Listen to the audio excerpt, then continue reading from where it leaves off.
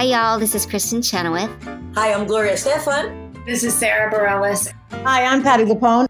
This is Lin-Manuel Miranda. You're listening to the Broadway Podcast Network. Kevin, guess what? What, Rob? We now have over 50 iTunes reviews. Huzzah! Huzzah! Indeed! Oh. We are climbing those iTunes rating charts. That's amazing. How do we climb even higher? Can you take me high enough? Little Rock of Ages for you. Do you know I like that you took it up so high too? You didn't even went right to the tenor place. I was going to do no Robert Goulet. No. Can you take me high enough? Thanks for coming out tonight. Ooh, and my falsetto there. Thank you. And a little Sergio Franchi? Yeah, a little Sergio. It's never over. Much like the 24-hour buffet down in the lobby of the Dunes Casino. Me and Sid the Caesar.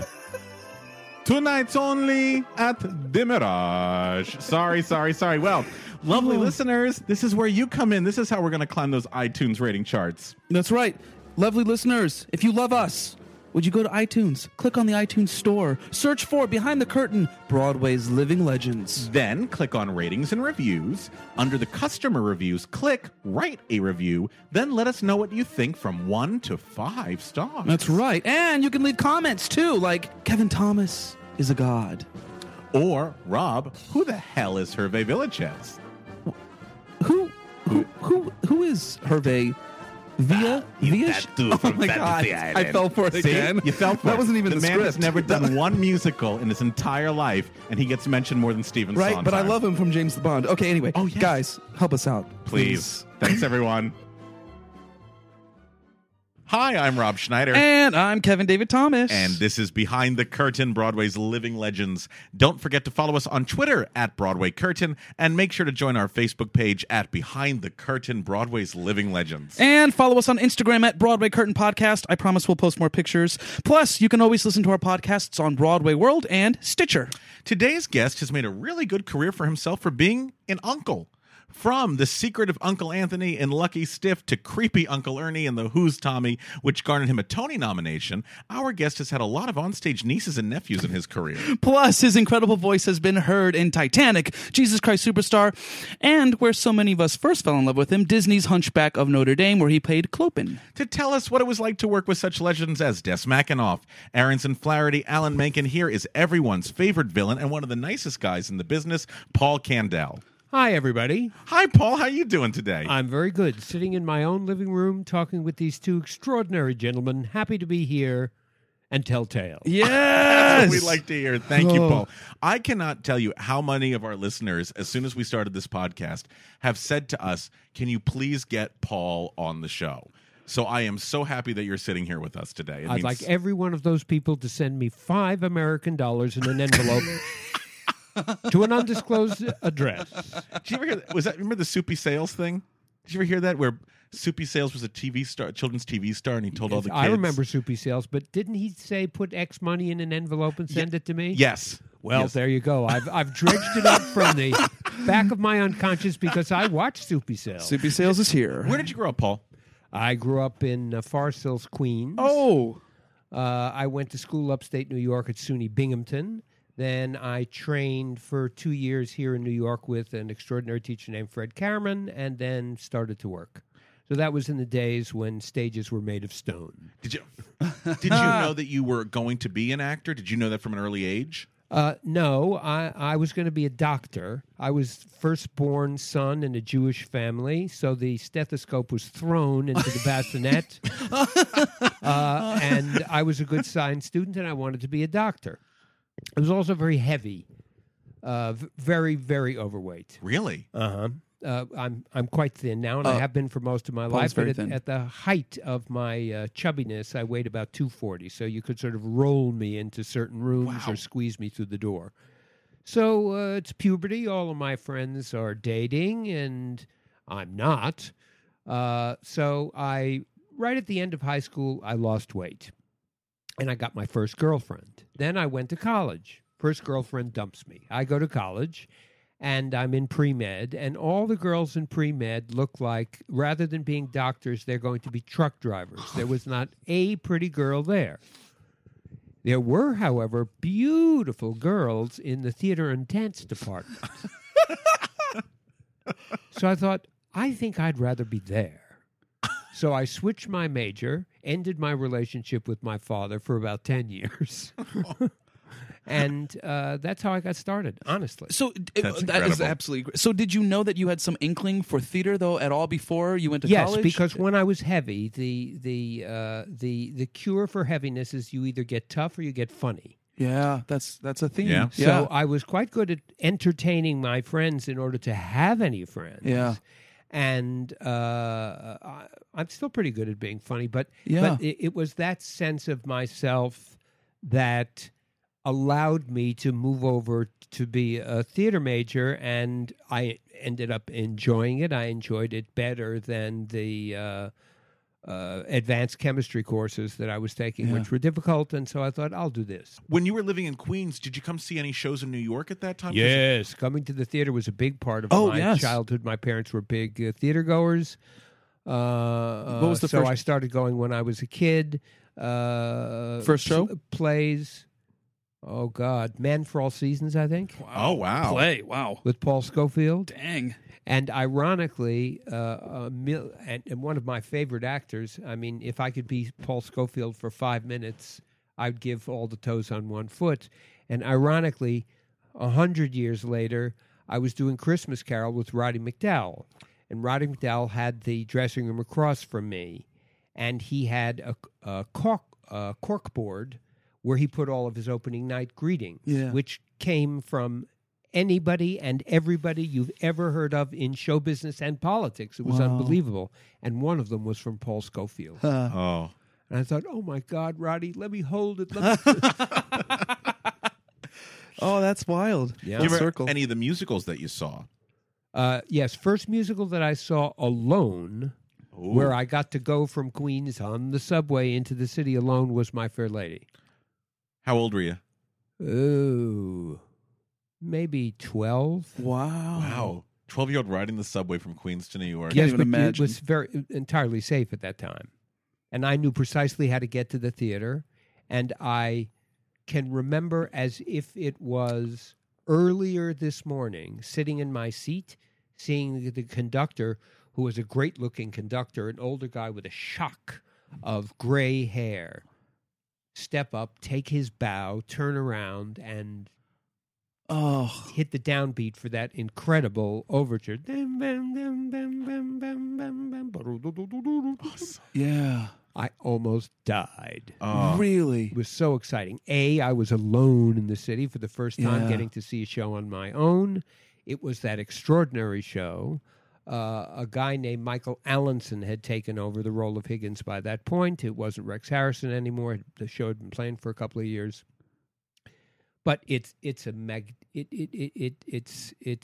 breathtaking piece of work. Yeah. And it was beautifully acted. And for a kid of that age, it was a never forget experience. So Must have been Wow. on Cloud 9. I was on cloud 12. So you go up to college, you switch your majors. What shows were you doing in college? Oh, what did I do in college? Boy, this is a long time ago, man. I I don't know did what I did this cabaret. morning. I did cabaret, played the MC in cabaret. Of course. And my oldest friend, who is a working actor now, his name is Mitch Greenberg, fantastically talented guy, who is basically an actor, but he's also an incredible musician, was the musical director for that. Oh, So wow. I did that. I did a play called J. Robert Oppenheimer, which is about Oppenheimer's trial where he lost his security clearance. Oh, God. But I did a Goldoni piece called The Servant of Two Masters. Oh, Oh, yes. wow, Yeah, yes, yeah, of yeah. A course. Commedia piece. I think that was my thesis. So it sounds like you did across the spectrum. You didn't just stay with musical theater. You were I didn't think of myself as a singer at all. Oh. I mean, I did some singing in college, but I didn't think of myself in those terms. I was an actor. Yes. Oh, okay. And my training, which was Meisner technique, when I finished with college, I applied to Juilliard, Yale, and got in. Mm-hmm. But I thought, you know what? I've had enough of school. I don't want to go to school anymore. And a friend of mine had Mitch Greenberg, who I just mentioned, was a year ahead of me. Went to the neighborhood playhouse, which teaches that same Meisner technique. Yeah. So I asked him how he was enjoying the training. He was, and he said, but it's a school. It's a little bit regimented. So I researched, and I found out that two of the teachers from that school also taught privately, Bill Esper and Freddie Karaman. Yeah. I interviewed with them both. I preferred Freddie, so I studied with him for 2 years privately. Wow. What made Freddie such a good teacher? Two things, I would say, and he was the one of the finest teachers I've ever encountered. One of them was what he had to teach. Here was a tool that you could use to ply a craft. There was nothing mysterious about it. He said, I'm going to give you a tool that's simple to understand and hard to use. And you'll spend your life trying to use it well. Wow. And it's a craft. It's like building a cabinet. It's like installing pipes in an apartment building. It is a craft. And if you're very lucky, if you ply that craft well, or you have an enormous talent, you'll elevate that craft to an art. But before you are going to be an artist, you need to be a craftsman. You have to have tools in your toolbox in order to know how do you approach your work. How do you do what you intend to do? So he was teaching something simple to understand and hard to do, and that really appealed to me. Yeah.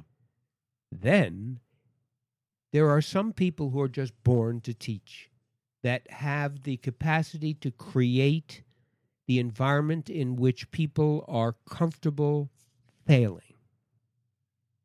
Because failure is the only route to success. And failing is uncomfortable. Yeah. So how do you create an environment where failure is just fine? Because it leads to success. But you've got to have the environment in which you can fail 15 times in a row and feel good about it. Feel, okay, that was good. I learned something from that. I'm moving towards in the direction I need to go. So that when you have that little ping of success, it's absolutely thrilling, but it's not what you need. What you need is to learn. And so Freddie could say, Paul, yeah, terrible, and no criticism, terrible. And you weren't crushed by that. You were, all right, I didn't do it. I wonder why. And he would help you learn why. And so the art of creating an environment where failure is welcome as the path to success is an art. You've got a whole bunch of different personalities in the room. There are some people to whom the idea of not doing well is inimical. They've everything else they've ever done in their life, they're striving to do well. And in this environment, there's no striving to do well. There's just striving to do the work.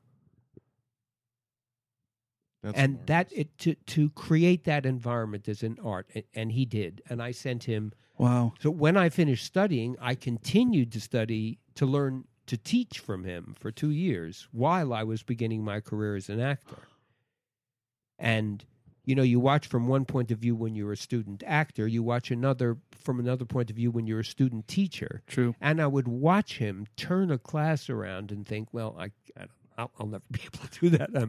And I never ended up teaching. Oh. But I learned quite a bit from him, as far as his technique. But that singular capacity to create that environment is very hard to come by. So I loved him then. He's since passed away.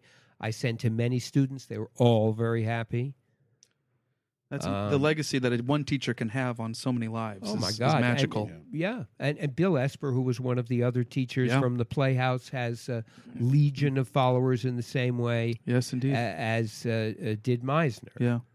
So, Wow. everyone has their teacher that they loved. Yeah. Fred was mine, and I carry the tools that he gave me in my toolbox still. Although there are a lot more tools that I sort of made myself out Sure. of little pieces of paper and Yes, of course. stuck in the box Yeah. in the course of 40 years or yeah. more. When you graduated school and you came up here, were you auditioning for all types of things, musicals, plays, commercials, or were you very single focused in what you were trying to get a job in? I wasn't auditioning for musicals because I didn't think of myself as a singer. Did you ever take any voice lessons, or was just something natural that just No. Wow. No, I mean, because I didn't think of myself as a singer, so none of my, I can't read music. Yeah. So I thought, well, I can't read music, and I'm not a singer. I'm an actor. I didn't have an agent for a long time, so the only thing I had access to really were open equity auditions, connections through friends, and so plays. Mainly, or plays with some music in them, but certainly didn't think of myself as a singer. How did you get your equity card? I got there was an interesting way you could do it at the beginning of time. Yeah. I got an offer to do an industrial film. Didn't pay much.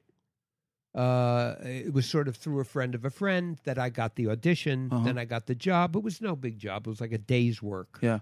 But that would allow you, once you got the letter of intent from that producer, you could get your SAG card. Now, that was expensive. The SAG initiation fee was more than I was going to earn from that job. Totally. But I was permitted to join SAG. Yeah. And in those days, if you were a member of SAG, you could also become a member of Equity. So that's how I became a member of Equity, and my SAG card says member since 1973. Huh. So long time. Yeah, totally. So that's how I got to be a member of Equity. And I had done some non-equity jobs prior to that. Dinner theater, this and that I got through, open calls you would read backstage. Yeah, totally. And then my first equity job was a show called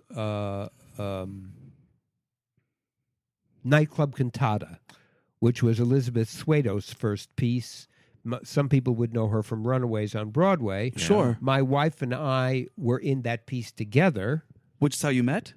Yes. No, it's not how we met. Okay, We all met right. before that. So that was our both of our first equity jobs. When you auditioned for musicals, Yeah. when you did, what was your audition song? Did you have a go-to song in your book? Early on? Yeah.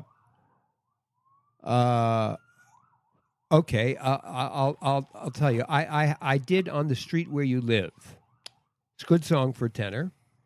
But because I can't bear to do the expected, I would do On the Street Where You Live, walking down the street. You do a little move, you walk down the street, and I would step in shit, slip on it, see that it was on my shoe, and be making my best effort through the rest of the number to get it off my shoe in a way that no one would notice. That's genius. Sometimes... That is original and smart. Well, sometimes yes and sometimes no. There were times where it worked extraordinarily well, and people would... it was very funny. It Yeah. was really funny. And so... sometimes people really appreciated my sense of humor and that I was doing something unusual, and they'd be surprised. I would certainly sing the first half of the song absolutely straight so that they could see that I could act it, that I could sing it, that I had the notes. And then I would have my little slip. So some people very much appreciated that I took it in another direction, and some people, their head went down. Uh-huh. And I knew I was dead and out of the room. So, I have a sort of singular approach to my work that either appeals to you or doesn't. And I feel like an artist's decisions on how to use their gift are absolutely crucial. And they've always been very important to me. So I've always been very willing to take the risk to let people see who I am. That's a great. Yeah. So, that's so if important. you don't want somebody who's a risk taker, if you want somebody who is going to toe the line, Safe. Yeah. I would be afraid to use that word, but I would say it is the artist's responsibility to bring into the room and audition their gift. That's your responsibility in an audition. It's like the first read through. Mm-hmm. So that's what you need to bring into the room. Not, I wonder what they want to hear. What do they want to hear? Let me, how did this guy do it? How has this been done in the past? Totally. That's for my taste. That is spitting on your own talent. When you say on your own gift. First read through, expand on that. So in a first read through, which is always I feel like the craziest thing when everyone gets together. We just had one the other night, and it's you want to see originality. You want to see people bringing their art forward and present, and not trying to copy what's been done before. Well, in the first read through of something, there are no expectations. You're approaching the work for the first time, so you're not trying to prove anything because you've already got the job. And you're just there to throw yourself at the work and see what happens. Mm. Well, that's exactly what should be happening in an audition. Mm-hmm. And there's the tendency among, I have disagreements with friends of mine, or sometimes, I have a couple of accompanists that I use to if I have to prepare for an audition, and they send you new music. And then they'll help me learn it because I can't read music. And then I'll start working on it, and they'll go, "Oh, you better not do that." And I'll go, "Why?" And they go, "Well, it's written." They'll be very specific, and I'll go, "I don't care, because if they hire me, this is what I would do. This is what I would do. This is what my heart tells me to do." Mm-hmm. And if they hate that, that whoever is the director or musical director is not going to want me in the room, and that's okay. That's their choice. Yeah. And if I don't do that, I will walk into the room and be dishonest. Yeah. And that's the end of your art. Mm. So, I can say that I've had mixed responses at auditions. Either people respond very strongly one way or the other. Right. Either I'm the type of person they want to work with or not. Right. And if it's not, I think, okay, because we probably would have been a bad mix. And whatever show they're doing may turn out to be extraordinary. But I wouldn't have fit in well. Mm. So it's just as well that I'm not in it. Mm. Not that I'm there to shock anybody or to do something disrespectful or inappropriate. Just I really feel that it's my responsibility to honor the gift that I was given. And in the times that I've taught, it's something I really stress. Mm-hmm. If you have that gift, if you were lucky enough to get it, you need to respect it. You need to nourish it. And you need to own it. And owning it has nothing to do with figuring out what they want to hear or what somebody else did. It has everything to do with being in touch with your gift and letting it take you where it takes you. And if it takes you to a place that doesn't fit in with the team on the other side of the table's idea of what they need, then it doesn't. Mm-hmm. I mean, it can be you're too tall. Yeah, I don't like the fact that you look like Nosferatu, which has sometimes worked against me. You have to bring your gift into the room. And that's it. Mm-hmm. That's all you have as an artist. You have to be brave enough to bring it into the room. You have to be joyous enough to bring it into the room and share it fully, which is scary, just like every time you step on the stage. Can I do it? Can I give it up? So it's hard to do that, but I think it's incumbent. And when you do it, even if they put their heads down, which I've had happen, you go, okay, fine. I did what I intended to do. I shared my gift in the way I understand it. And if that's not going to work for this circumstance, it's not. What can I do? Mm-hmm. Mm-hmm. So you don't leave auditions feeling like, shit, missed that note. It's not going to be about that. Directors will always tell you that. They're not, I'm the D. You didn't get the D, man. There's something ineffable when somebody walks into the room that if, you go, that's the guy. Mm-hmm. Or that's not the guy. That guy's very, very talented, very nice, not the guy. So that's what I think you have to bring into the room and have to bring to your work. Yeah. Which also, is depending on the director, is sometimes a comfortable circumstance, and sometimes you need to argue it out. So, do you like the process of auditioning? No, I hate it. You hate it? Yeah, I do. The way it's done in this country. For example, I've auditioned for a lot of Brits. Brits look at auditions as a work session. They don't think of it as come in and prove to me how good you are, or come in and prove to me that you... There's none of that. Mm-hmm. They hate auditions.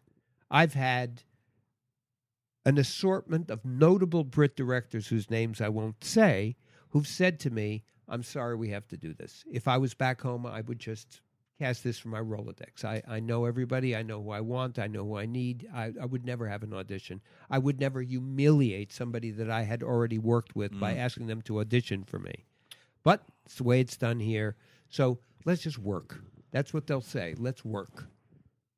So you have that feeling that you're in the midst of a work session. And they'll give you some adjustments. So they'll say, that's interesting. That's interesting. How did you come to that? And I might say how I came to it and say, there's something, I come to it from a very different place, and they'll say that. And that'll be fascinating to me. And I'll go, God, that gives me an idea. Can I try something? So you're just working. That's great. To walk into a room where there's a tribunal of people sitting behind the table who don't introduce themselves sometimes, where you're not invited over and saying this, Paul, this is blah, blah, blah. It would take 2 or 3 minutes, and sometimes it does happen. Yeah. During the periods of my career when I was a tastier morsel, it would certainly happen. Or they'd know me the minute I walked in the room and get up. The director would come over and say hello.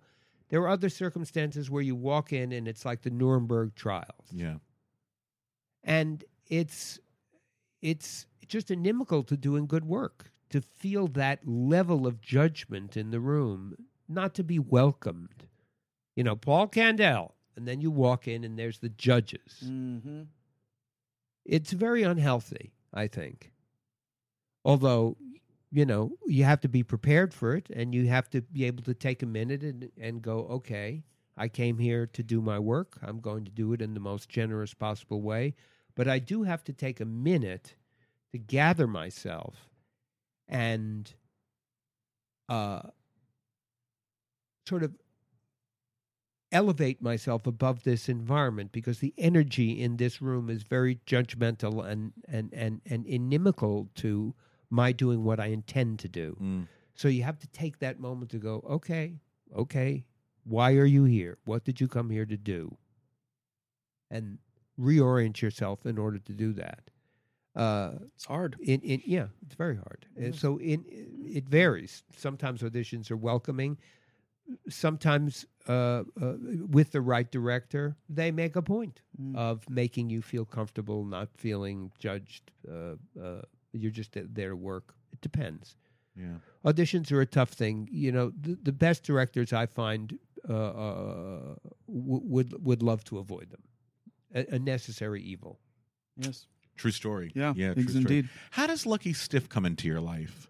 I was an audition. It was Lynn and Steve's first show. Yeah. I did one of my crazy pieces. I don't remember what it was. There were other crazy Yeah, I was gonna say, pieces there other are than other on the ones? There are street where you multiple? live, Paul, Yeah, because yeah. I would love to hear the other versions that you had. I don't remember exactly what I did for them. It might have been that. Yeah. Or something else. I had a few. I mean, I think Love you had that. to sing 2 songs. Yeah.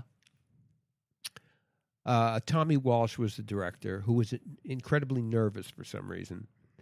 And Lynn and Steve were in the room, who I'd never met. And you had to do 2 songs. So I did one song straight, just to let them hear my voice. And then I did one of my crazy songs. And I don't remember which one it was, but it involved me coming down from the stage into the house. And I just made Lynn crack up. But Tommy was very nervous. He was running around and asking questions and this and that. And I thought... You were at know, a theater? You were actually... we were at Playwrights right Oh, my across the goodness, street yeah. in the old Playwrights Yeah, Horizons. yeah. It was on the stage in the That's where theater. you auditioned. Got it. Yeah. So I had a great time, but I thought, I think this Tommy Walsh guy, I think I was a little bit too much for him, although I think Lynn and Steve liked me. So eventually I did get the job. It was tremendous fun, for their first crack out of the box. Yeah. It was funny. The music was fantastic. It was great fun to sing. Great cast. I had an incredibly good time doing that show. And in that little itty-bitty theater, audiences just loved it. So you had people doing good work with a fantastic show very early on for a team that would do incredible work as time went on. But it was exciting for them. It was their, first crack out of the box, and people are going crazy. And no one had heard that. I feel like Flaherty and Aarons, gave us Ragtime and Rock and all these Once in the Silent. No one had heard that kind of music before musical theater. I mean, their voice is very specific, and we don't talk enough about Flaherty and Aarons and what they've done for musical theater, I think, it's sometimes. pretty incredible. But for their first show, I mean... Absolutely. Musically, for example, there's a song that takes place on a train, and it was actually written in 5/4 in order to give you that off-center 1, 2, 3, feeling 4, like when 5, the 1, train 2, is 3, 4, 5, 1, 2, 3, 4, 5. Yeah. That's so cool. or 1 2 3 1 2 1 Or, 2 yeah, 3, 1 2 1 2 3, yeah. 1 2, and the 1 2 was the little jog that the train gives you. So it was written in that off-kilter way to help you feel the off-kilter jiggling of the train. Yeah. And it was a choral number, so very hard to teach. Jeff Saver was the musical director, incredibly talented guy. He was also young at that time, younger even than me. I think I was maybe in my early 30s when I did that. Mary Testa was in it. Yeah. Funniest woman. And for those who may not know Lucky Stiff off the top of their heads, can you give us a little, if you remember the rundown of the plot? There was a death, I remember. It was kind of like Weekend in Bernie's. The musical. It's too complicated to say. People will have to just look up Lucky Okay. Stiff, and All it'll right. give the plot because it's slightly convoluted. There was a plot. lot going on in it. But Yeah. it's I don't know if you would agree with me. I would consider it a farce. It's one of those. Oh, yeah. It's a, and we don't really see those in musicals all that often. Yes, it's a door slamming farce Yep. set to music Yeah. about a guy who has to take his dead uncle to Monte Cristo. There you to, go. to Monte Yeah. Carlo. Yeah. Yeah. And who did you play? You were. I was I did the voice of the uncle in the wheelchair, and I played a character named Luigi Gaudi. Luigi Gaudi. And Luigi Gaudi's function was I can't remember. You're talking about a long time Oh, ago. yeah. he was a tour guide. I don't remember. Yeah. I swear The to God, tour I guide. don't. I'll tell you were great in it though. So there you go. That's all you need to remember. Thanks. And, right? and the cast album is preserved. Oh yeah. Well, there's the original cast Yeah. album, and we also did another cast album later on. 2005, I think, around then. Yeah. Okay, that Yeah. sounds good. So, but it was just great fun to sing Yeah. and funny. I mean, you'd stand backstage and watch other people doing a scene and laugh at it, months into the run. So it started a relationship with Lynn and Steve for me. right at the start of their careers, Lynn had already been a successful lyricist in other areas. It was really the beginning for Steve. He was still playing auditions for people at the time of that show, because after it, I went to a couple of auditions, and there's Steve behind the piano, this brilliant guy who wrote this show that I was just in, and going, "You're playing the auditions? You're going to need the money, man." Yeah, survival job. So true, so true. Do you ever feel like you've had a specific moment like that in your career where all the stars did align? I've had a few. I'm trying to think of notable ones where I thought, I think I'm going to float off the stage. My first recording gig for Disney, the first song I did for Hunchback, that was a very hard job to get. A lot of auditions, a lot of callbacks, a lot of feedback from Stephen and Alan. Okay, that was good. Try this. Can you give us that? It was like they were like work sessions. They were very generous in their auditions, and they treated them like work sessions. You were given, music to learn. You did it. They would say, "Okay, that's good," and they would give feedback, and you'd have to work with that feedback. So they were like work sessions. After a long period of time, I get the job, and incredibly exciting. Oh, yeah. And then I was doing Tommy at the time. So we're doing 8 a week. And I get a call on my day off. Can I fly out to L.A. to record a song? So that means I finish the evening show on whatever it was, Sunday, get on a red eye, fly to L.A., and spend the whole next day singing. Oh, wow. So I've just done 8 shows. And Disney, if you're working on a piece of theirs in those days, I don't know how it is now. And at that point, they were using a lot of people from Broadway. Now it's more movie stars, although there were some movie stars at that time, certainly, Kevin Kline and Demi Moore. Tom Hulse. But you also had Roger Bart was singing, Quasimodo, and you had that was Tom Hulse. Sorry. Right. Yeah, I think Tom did all of his own singing. Oh, right? he did. I'm thinking of Hercules. Great Hercules. job, Kevin. No, wrong Disney movie. No, but you're right. Sometimes when the actor can't sing, they'll have a musical theater. I'm thinking of Lea Salonga. That happened in Hunchback. A friend of mine sang for Demi Moore. Oh, yeah. So anyway, I'm there to do my first job for them. And in those days, the films took 3 years at least to complete. And 3 years? As this one did. From the first time I worked for them until it was released was 3 years. And there's development work before that. It's too long a story. It'll be boring, but they fired people, sometimes halfway through. Not because they thought they were horrible. The film changed, the conception of the character changed. You could go away. Sure. Or they didn't like the person. They've recorded 2 songs and they go, and gone.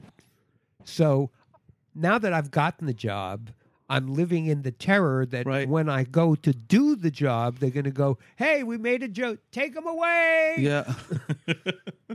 Wow. So it's me in a 65-piece orchestra. You recorded that live with the orchestra. I mean, that's... You first you do it live. Yeah. Quaking with terror. In order to get what's called a scratch vocal, so that they can get the orchestra tracks the way you want them. Yep. So you work with the musical director and Alan and Stephen and sing it over and over until all the tempi are right. Everyone's happy. Then they do 3, 4, 5 recordings of just the orchestra playing that. They make sure they're satisfied that they've got that. This is in a huge sound stage that when you approach the soundstage, they list all of the famous movies that have been where the music has been recorded there. So if I hadn't soiled myself before that point, once I saw that plaque, it was Depends time. So I go in terrified. Everyone incredibly nice to me. I do my first sing through with the orchestra, and, high point of my life, I got to, tap the bowstrings against the violin. The musicians thought I was doing okay, and that was incredibly heartwarming. I'm thinking, I hope the people in the booth do, because otherwise I'll be out of here before the end of the day. So we do the scratch vocal part. Then they dismiss the orchestra, and you have this giant soundstage, which is empty except for a music stand, a microphone, a little table with a glass of water, and one light. Oh. And that's for me. So intimidating. In this room the size of a football field, and it's in the middle of the room, and way in the distance you can see this little slit that's the window of the control room, where Alan and Stephen and Katzenberg are, and a whole bunch of people are in there who could just, snap their fingers and fire you. I was really terrified. And this happened after a lunch break. We have the lunch break. They dismiss the orchestra. And then some person, a PA of some kind, comes over to me and says, "Okay, Paul, come on with me." And I go with him, and he opens the door, and there's this big black room with that one spot.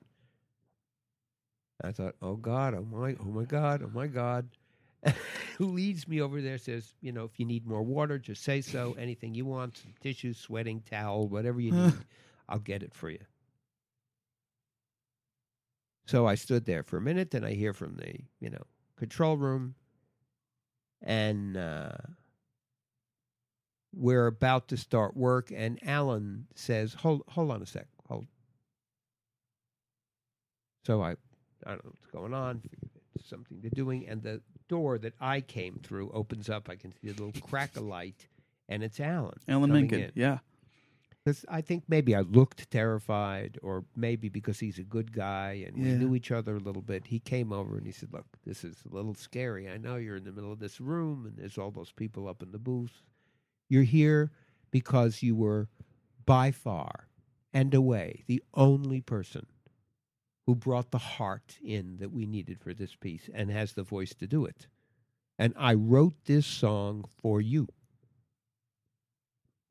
So we've waited 20 years to work together. Relax, have a good time. I'm on your side. Just do what you know how to do." And then he went back up.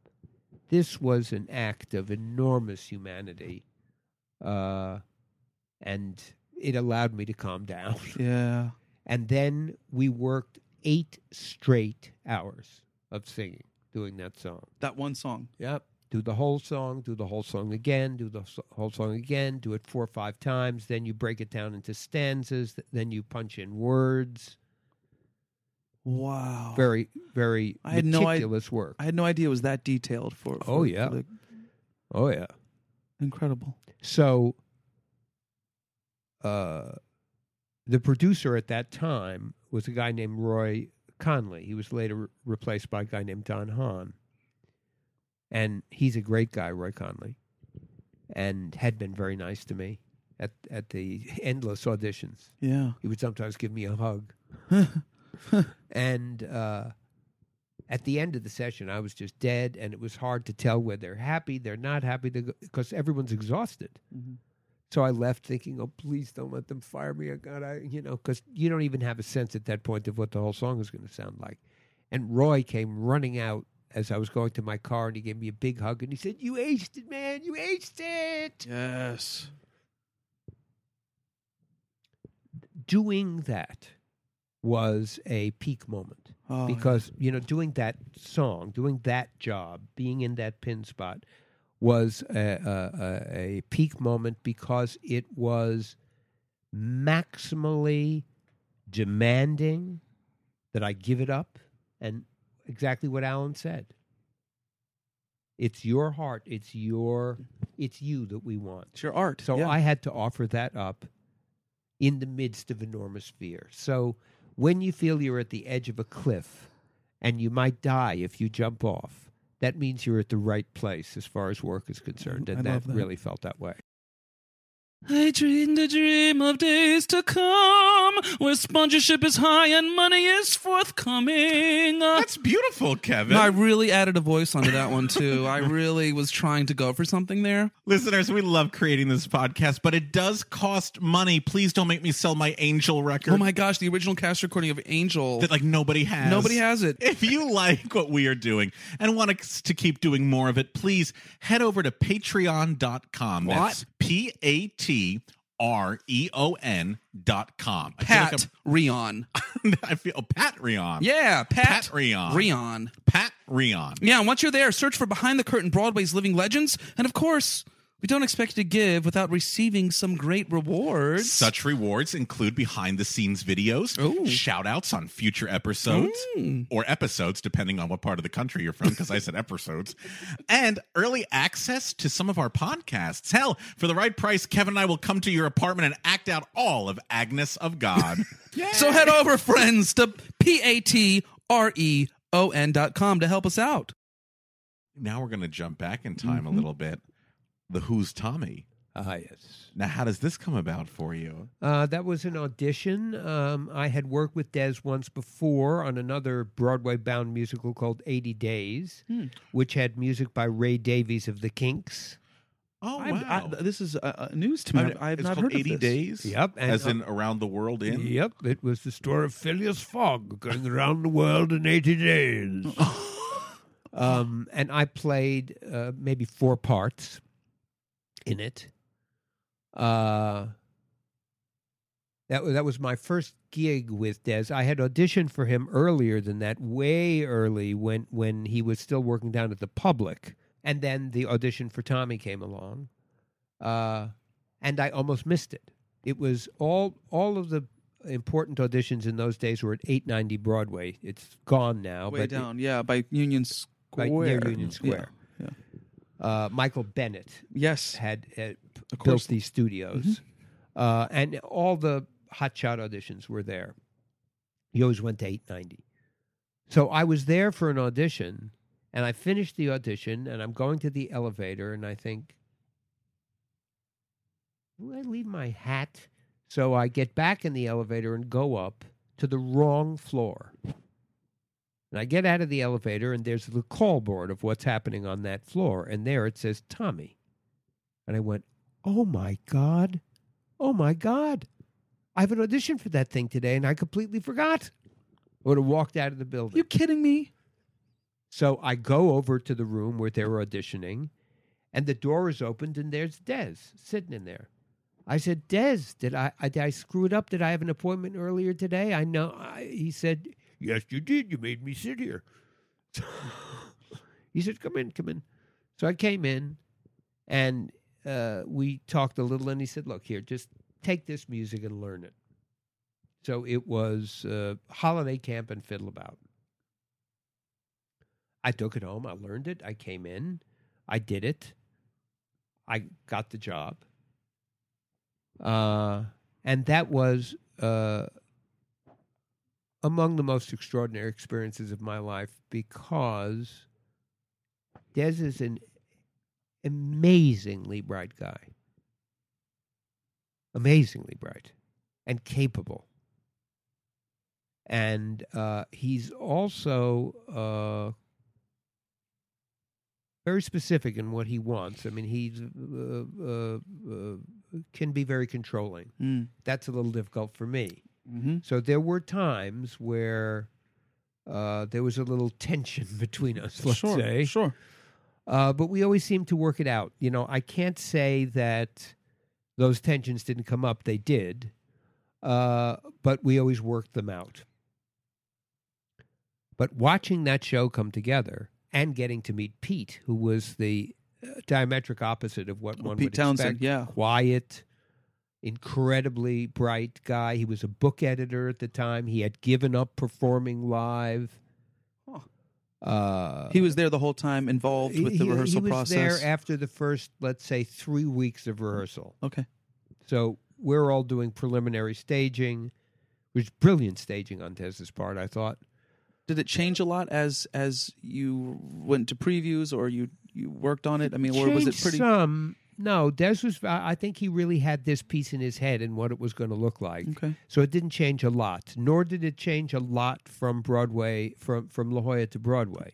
Changed, but not a lot. To tell while we were rehearsing, and everyone's having a great time and getting along really well. We're all partying together. It was just a great cast.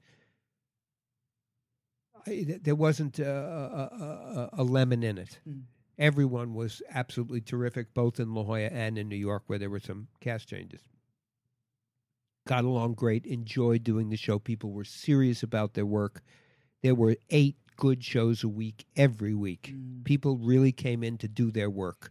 There was rarely somebody out of that show. So somebody had to be really sick to be out of that show.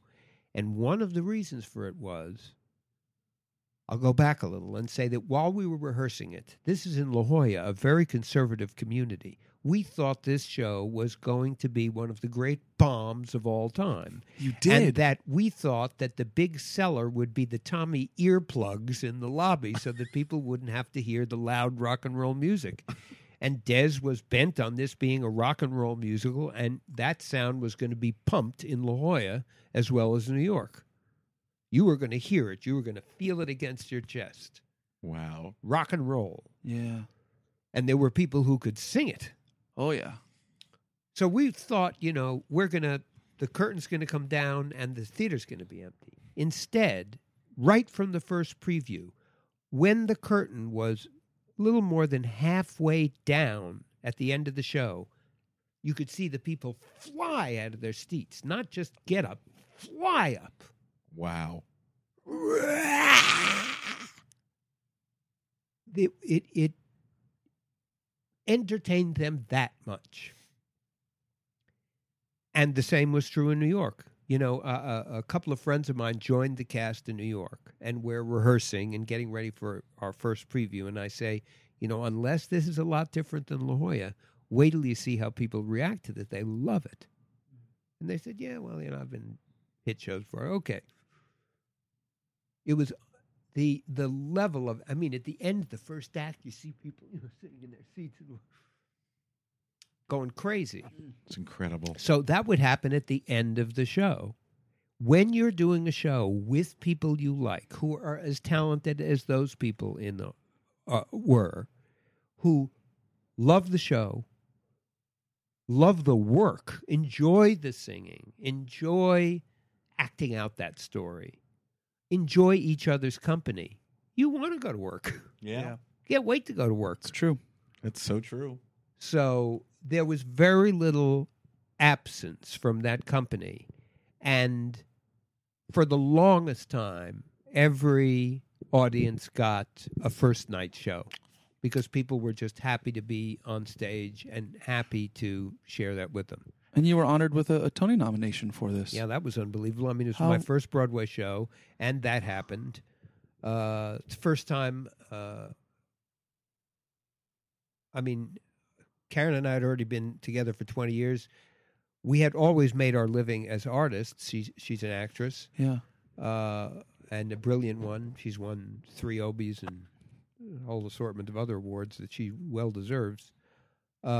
We'd always made our living as actors, but not a handsome one. Not a handsome one. Yeah. We paid our bills. We could buy a pair of jeans. Maybe we could go out to dinner, but we had to order the chicken and split it. Yeah. So this was my first Broadway show. And so to see a little extra zero on the paycheck was a big deal, even though the Dodgers were paying 1/10 of what the people across the street in Crazy View were making. Yeah. And they made no bones about it. They were not apologetic. They said, look, it's our business to pay back our investors, and we're going to pay you as little as we can. And if you want, you can turn the job down. They did not apologize for the fact that they were not apt to pay a lot of money, which I appreciated. They were upfront about it, and I could turn it down. Mm-hmm. Didn't. It was very nice to have that extra zero on the paycheck, although it was not a lot of money, really. Right. How long were you with Tommy? Right from the beginning till it closed. which is not that long. No, but still. It played about a year and a half on Broadway and maybe 6 months in La Jolla, so 2 years in total. Yeah. And I enjoyed every minute. Oh, I just ran into a friend at a show last night who was in Jersey Boys for 11 years. 11 years. Oh, my gosh. So, I mean, he bought a new head. I made so much money. I mean, I couldn't turn it down. Can't even So imagine. I just went down to Argentina and got a new head. Did you like it? I said, that's why I didn't recognize you. You have a different head. Imagine if Tommy had run longer. What would be different for you? Different head, different I length? was, when it closed, I was ready. You were ready. Yeah. Yeah. So that was fine. I mean, I did 9 Christmases of Christmas Carol. Yeah. So I did. 9. Well, that's almost like doing a long run of a show, except you just get to keep revisiting it year after year. but Albeit it was a different cast. It but- was the main part of the cast was generally the same, with Oh. few changes. The Scrooge always changed, Ah. and occasionally one of the other Ghost of Christmas Past or Present would change. But the big change would be the change of Scrooge, because that's the character that I had my one big scene and song with. And I got to work with a lot of incredible people. And I have the list. Please, I want to know this. Yes. I looked it up. I love that. I was just talking about Scrooge. Lisa Shriver? Yeah. Yeah. She was one of the dancers. It was a Yes. dancer in the show, and one of the assistants to the, I don't know what you would call him, the guy who taught the choreography to the new Like people. the dance each year. captain. Yeah, kind of yeah, thing, yeah. Let's hear this list of people that you played opposite of. Okay. First year was Terry Mann, Oh, who I knew, but it was the first time we'd worked together, and we had an absolutely incredible time. Then Tony Randall. Now here's a good one. Tony's gone now, so I can tell the story. I know every television episode of The Odd Couple with Tony and Klugman. By heart, I loved that show, and he was incredibly funny and human. yeah. So I walk in for the first day of rehearsal, and I say, "Hello, Mr. Randall," and he says, "Hello, Mr. Kendall." That's very, very nice guy. No star bullshit. He Yeah. rides the bus. I mean, he's just not that kind of guy. He's a good guy, Yeah. hardworking, but no sense of humor. He had no idea what was funny, and there was a bunch of stuff in this thing that's funny. So we'd be working on it, and I would say, Tony, if you take a beat before that, it's going to get a laugh. And he'd say, why? It's funny. So we're working, and we get to know each other, and he says, look, for The Odd Couple, it was Klugman who knew about funny. Every time we had to do something, I'd say, Jack, what do I do? And he would tell me, and I would do it. He said, I'm an actor. I'm not a comedian. I don't know what's funny, what's not funny.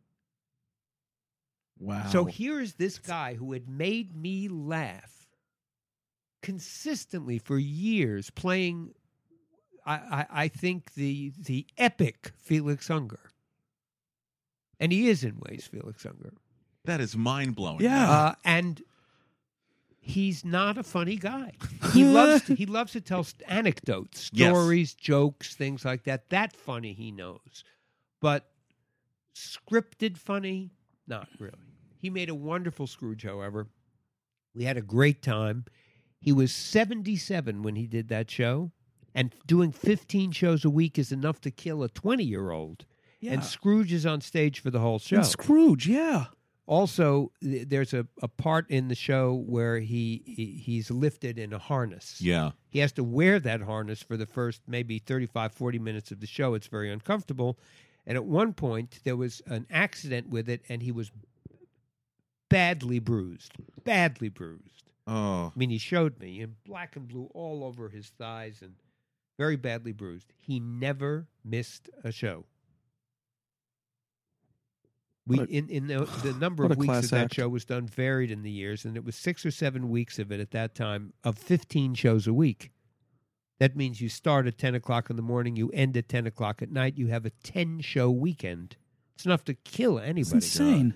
And Tony never missed a show. That's insane. Wonderful guy, a lot of fun. Wow. Tim Curry, who was incredible. Oh, my. One year they divided it between Roddy McDowall and Hal Linden. Oh, And I told you Roddy with the Elizabeth Taylor. I mean, anybody you ever heard of. Lauren Bacall would just, you'd come back from from somewhere to your dressing room, and there she is. Bacall is sitting in his dressing room. I like your nose. Thanks. Thank you. Amazing.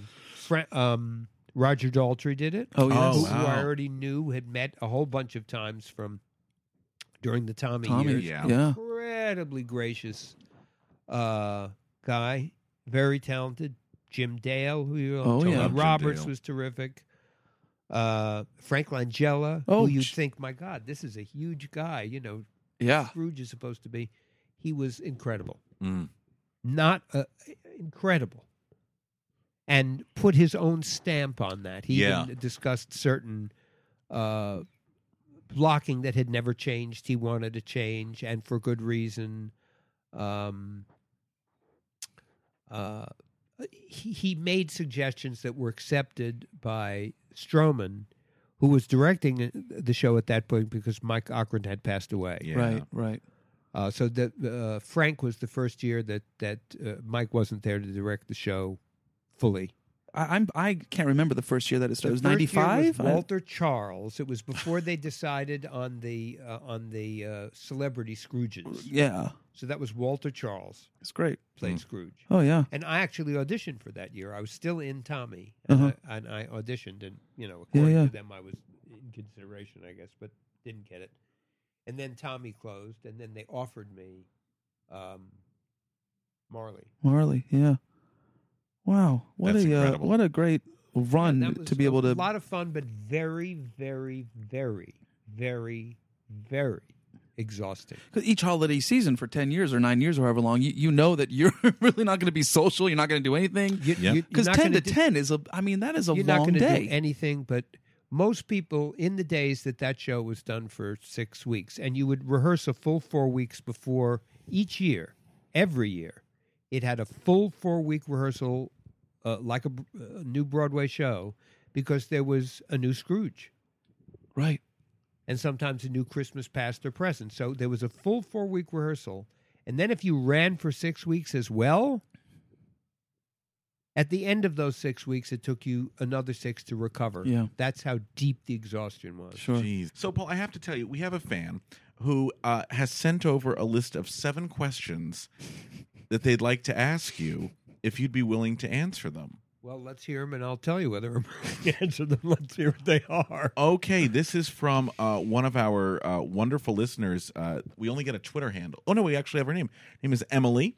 Oh, Emily. I know Emily. Yeah, go ahead. Oh, you know Emily? No, I'm not kidding. What? I was going to say, Paul, I was like, fell for that. Why did I fall for that? Hook, line, and sinker. Paul is such a great actor.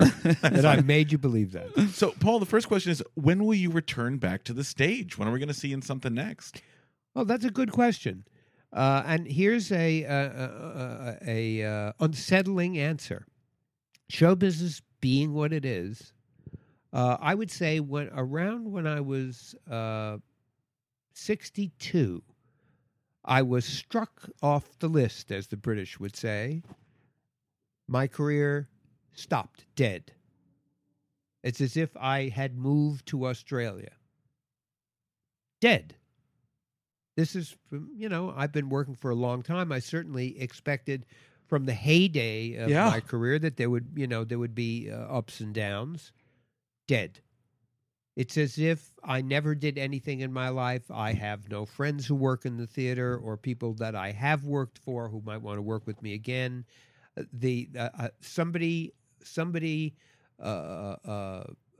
stamped the scarlet letter on my forehead, and I became dead to the world. The last thing I did was at the Old Globe, Winter's Tale. I played Autolycus, good part. Yeah. Very challenging. I hadn't done a Shakespeare play in 30 years.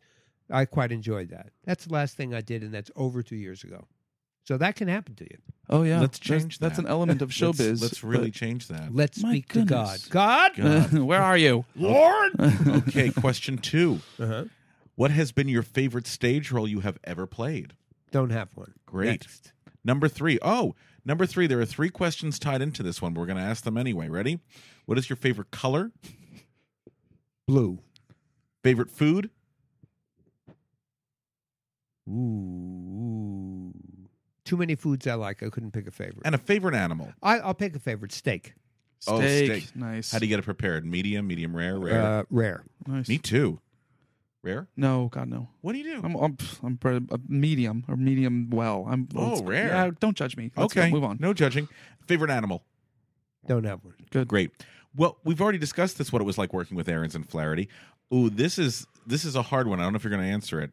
She wants to know who is better, Menken and Schwartz or Aarons and Flaherty?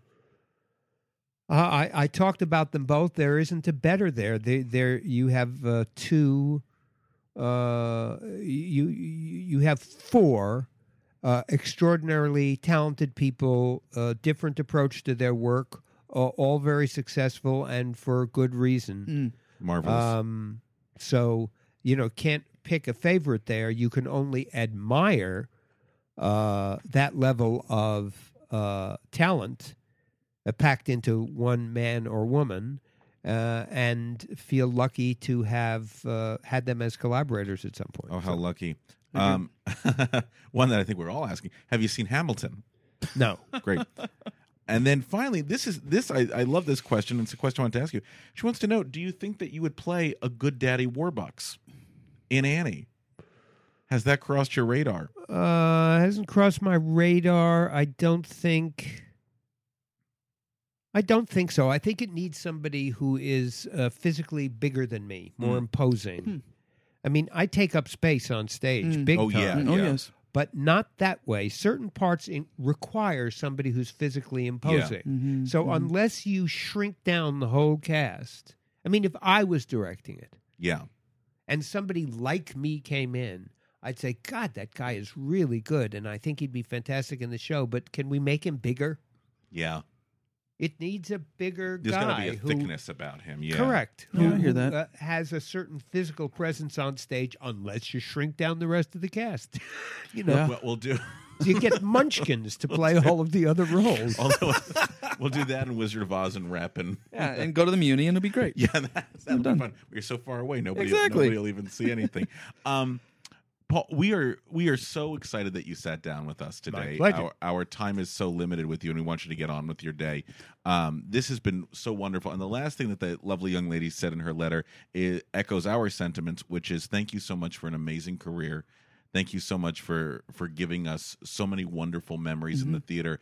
But also, just for us, thank you for being so encouraging and so positive about the audition process and what it takes to be an actor in this industry. I think it's inspired so many people today. In the art form, yeah. Thank Yeah. you. It really is inspirational. Well, that makes You me said- feel great. Yeah. And thanks for asking me to do it. I've enjoyed every minute. Good. Us too. And I hope someone benefits from it in some way or gets a laugh. There's at no least. doubt about that. At least we have, if nobody else, but I'm sure many others will. Oh, indeed. Yeah. Paul, thank you so much. My pleasure. Take care. Everybody.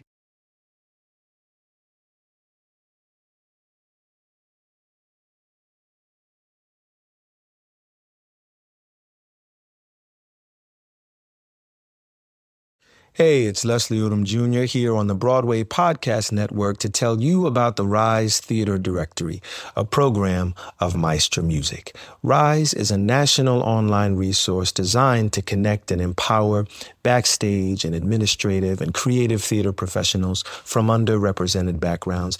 If you work or aspire to work in the theater community, this can help you find your next project. And if you hire theater professionals, search the Rise Theater Directory to find your next team.